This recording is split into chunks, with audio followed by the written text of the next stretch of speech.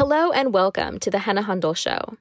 I'm your host, Hannah Hundel, and the Hannah Hundel Show is a syndicated program. Here on the Hannah Hundel Show, we feature the world's foremost experts for groundbreaking discussion within their respective fields, spanning medicine, science, technology, business, politics, policy, law, and more. Join me, your host, Hannah Hundel, on a mission to unpack and understand how contemporary, high-impact issues are being tackled by the world's most influential leaders.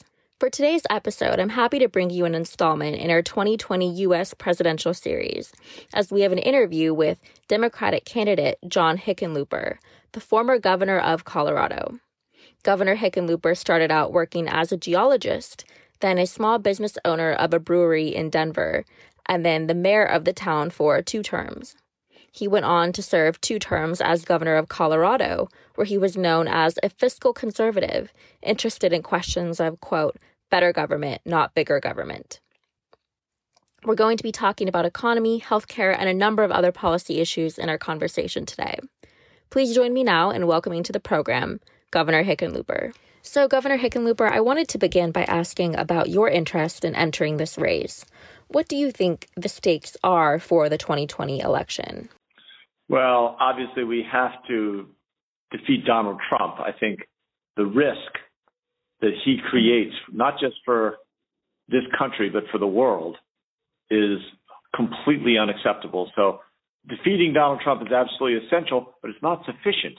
I mean, we're facing a national crisis of division, and that's existed long before he became president. So, I got into this race because I believe I can beat him in states like Ohio and North Carolina and Iowa. But more importantly, I've got a record of bringing people together and doing the big progressive things that everyone else is just talking about. Yeah, and you mentioned a national state of division, and I understand that when you served as mayor of Denver and as governor of Colorado, you were noted as having the support of many Republican business leaders. With so much gridlock and discord on the national stage, I'm wondering if you can talk about your experience with coalition building and if and how you would work to instill a bipartisan spirit on a national level. You bet. And I spent 15 years in the restaurant business learning how to listen to angry customers and building bridges. And you learn to, when someone's really upset, you repeat back to them in their same words. I'm not sure this would work with Mitch McConnell. But in many cases, really taking the time to hear people, listen to them, and repeat their own words, they begin to have some level of trust once they feel heard. And once you have trust, you can begin to collaborate. And I always tell my staff we collaborate at the speed of trust. And I think that's part of when I got into politics, when I ran for mayor of Denver in 2003, I'd never run for student council or class president, but I made a commitment that I wasn't going to attack my opponents so I could get notoriety or get noticed, so I could get on TV or in the newspaper. And I wasn't going to do attack ads. I've never done an attack ad. What I wanted to do was really create a vision of what good government would look like and what Denver could be as a city, what Colorado could be as a state. And now I'm working on trying to create what the United States can be as a country. Yeah, and in terms of what we can be as a country, I wanted to talk about some policy issues you've been vocal about recently, especially on Twitter. You've stated that you view universal health care as a right, but don't think that's necessarily contingent on stamping out private health insurance. Ideally, what measures would you want to see implemented to increase access to coverage? So we got to near universal coverage in Colorado by expanding Medicaid and creating one of the most innovative health exchanges in the country. The next step, I think, has to be a public option. And it could be Medicare or some combination of Medicare and Medicare Advantage. I'm a big fan of telemedicine in terms of improving rural health care. But the key is, I don't think we want to tell 180 million Americans that they've got to get rid of their private insurance in the next 4 years. Better to create a public option that's like Medicare or Medicare Advantage, a best practice, and let people migrate to that public option. And as it grows, costs will continue to come down, quality will continue to improve. And ultimately, I think we get to a point where, maybe in 15 years, we have a single payer, right? We have Medicare for all, some best practice that becomes Medicare for all, but it's an evolution, not a revolution. Mm-hmm. And your disfavor of eliminating the private option, I think, is in line with your general disfavor of government overreach, because you've stated that, quote, socialism is not the answer in one of your recent speeches. Are you concerned about the rhetoric in the Democratic Party right now? Well, I do believe that the Democratic Party could do a better job of clearly stating that we are not supporting socialist efforts and that we're not socialist. I mean, the Republicans are going to say it anyway. There's no question about that. But as we saw in the midterms, when there's absolutely no truth to it, then the pragmatic candidates that we put in those swing districts, they ended up winning. And I think this presidential election is going to be the same thing, that we need to recognize that our solutions aren't necessarily going to include massive expansions of government, a guaranteed federal job for every man, woman, and child as part of the Green New Deal. I think we've got to be more pragmatic. Mm-hmm. And on the note of pragmatism, clearly right now there's an intense focus on the primary itself, but ultimately, as you mentioned, that nominee will have to go head-to-head with President Trump. And I'm curious about what other qualities you think that nominee should possess in order to be able to face off against President Trump, besides pragmatism. What should voters have their eye out for? Well, at first we should recognize that pragmatism doesn't mean you don't do the big progressive things. It means you figure out how to do them. And, you know, what we did in Colorado, we got to near universal health care, but we did it with, again, a public option, or, you know, expanding Medicaid and creating an exchange that almost became a public option.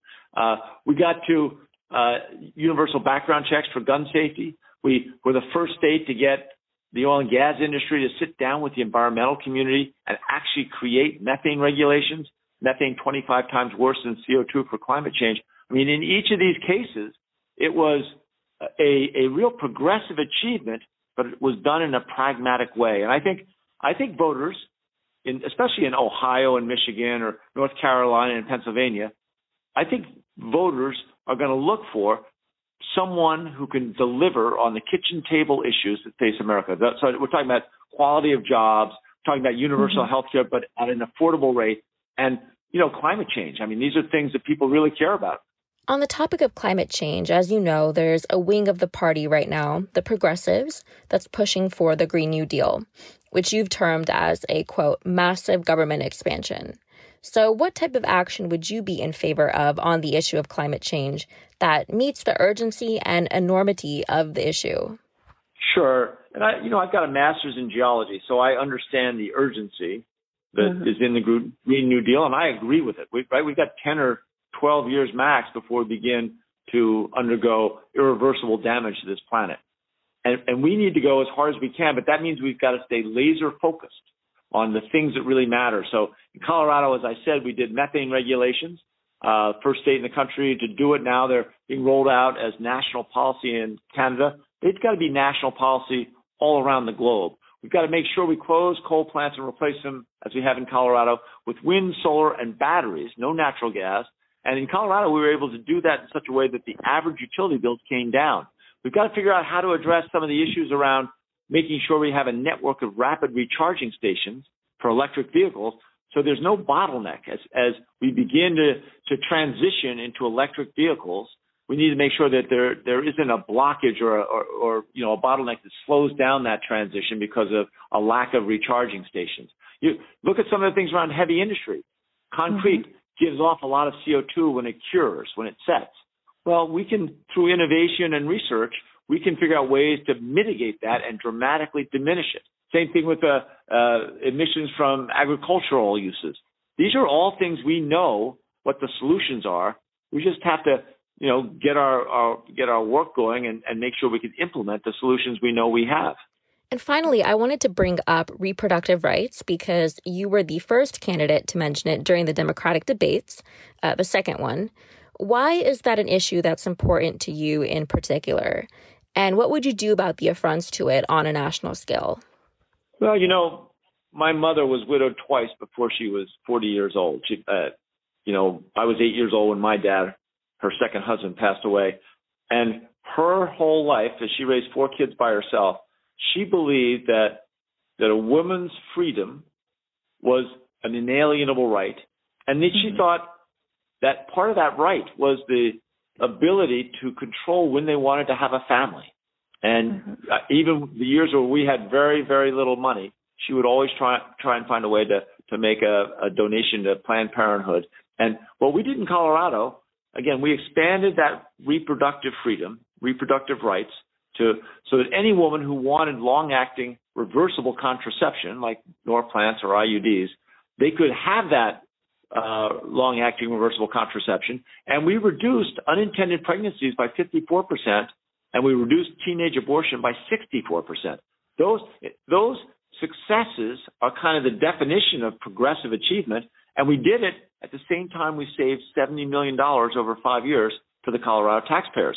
I mean, to me, that's pragmatic progressivism. And that was an interview with 2020 Democratic presidential candidate, Governor John Hickenlooper.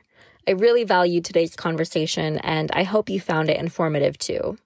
You've been listening to The Hannah Hundel Show. I'm your host, Hannah Hundel, and I thank you for tuning in. We'll catch you next week.